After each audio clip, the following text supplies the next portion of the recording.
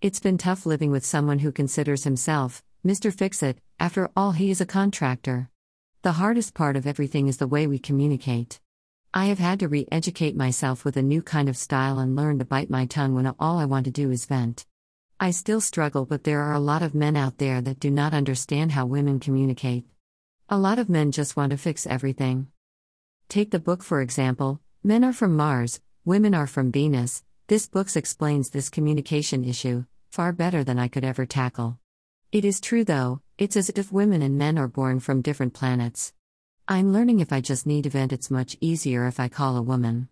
If I need something fixed, I just call upon a man, that is, if I can't fix it myself. Journaling has helped a lot. It takes the edge off my frustrations and it helps to see what my points really are. We cannot help what is in our nature. Women are nurturers and men are, well, fixers. I wouldn't change my husband for the world. I am glad that he is there to fix things.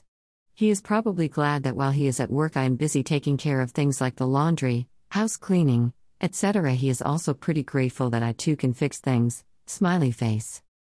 Just keep in mind, if you live with a Mr. Fix-It, then learn better skills at communicating, and the difference on how men and women communicate effectively towards each other. If you need to vent, my suggestion is, find your women's group or talk to your dog. My dog Gracie hears it all and she doesn't try to fix anything. LOL. Anyway, I just wanted to share some advice from my own personal experience. I hope it helps you as much as it has helped me. Just thoughts. Bridget. I'm blessed to be here, and if my work is helping you in any way, all contributions are welcomed. Thank you in advance. Support hardtopamaineoklahoma.com. Thank you for your encouragement and support. $1. Click here to purchase. Email address. Subscribe to my blog. Blogging, 93 fictional romance, 11 humor, 6 in the garden, 3 in the kitchen, 8 just thoughts, 28 money talks, 6 my dog Gracie, 7 personal health, 10 self-improvement, 32 travel in America, 5